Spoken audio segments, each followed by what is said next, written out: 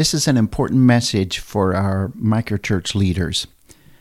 If I could give you one word of advice, I'd say, don't try this alone. In fact, I would take it one step further and say, don't be afraid to enter into a covenant relationship with a denomination. Now, I understand it's kind of trendy to disassociate with mainline churches, and people have good reasons to do so. We live in a culture that celebrates individuality.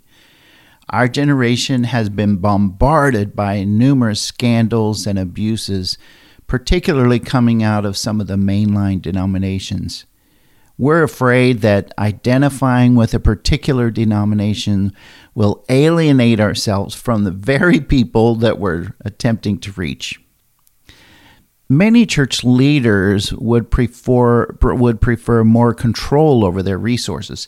They see apportionments or budgets or funding the mission more as a tax that's designed to keep the larger organization functioning. So funding the mission might help the global church, but does little to benefit the local congregation.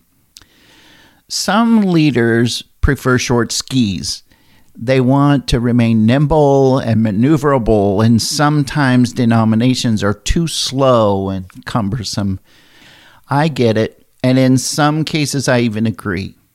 But with that in mind, I'd like you to consider a few reasons I've chosen to be part of a denomination. I want to share with you a few reasons that I've chosen to enter into a covenant relationship with and place myself under the authority of a denomination. I find a great sense of security in living under the protective wing of a denomination. I know that if I get in trouble for any reason, all I have to do is pick up the phone. I know that a structure is already in place to help me navigate through any difficulty or challenge I might face.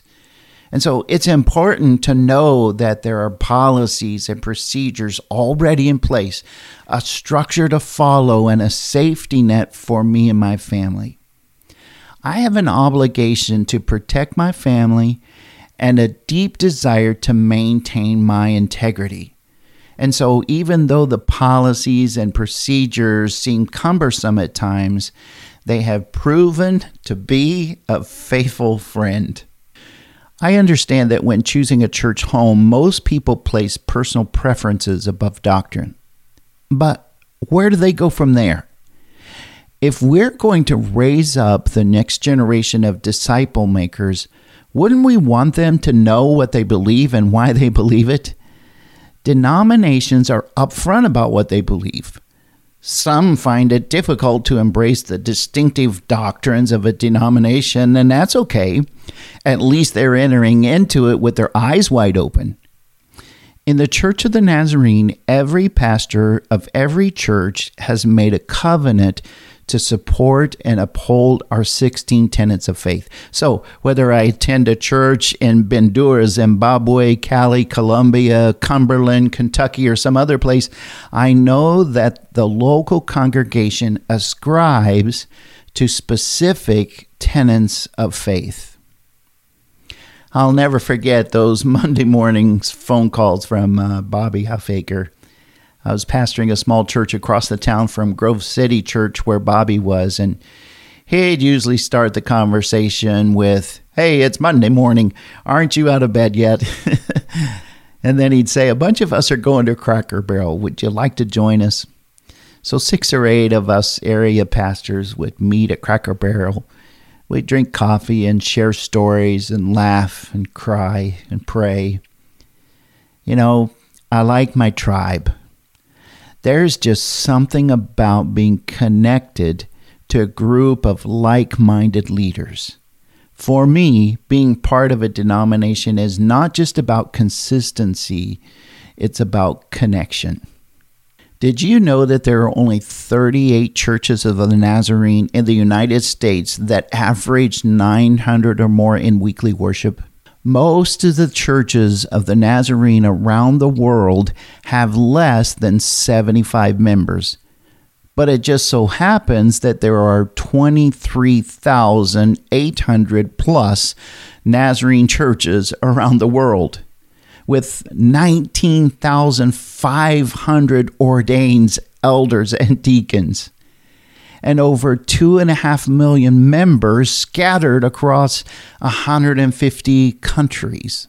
The strength of the Church of the Nazarene is found in our interconnectedness.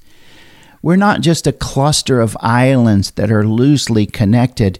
We're a huge family that is interconnected through an organization that we call the Church of the Nazarene. So why have I chosen to enter into a covenant relationship with the Church of the Nazarene? Is there a reason to intentionally bring myself under the authority of a denomination? Indeed. Simply put, I'm not willing to go this alone. I find great value in the connectivity, the consistency, and the accountability in becoming part of a denomination.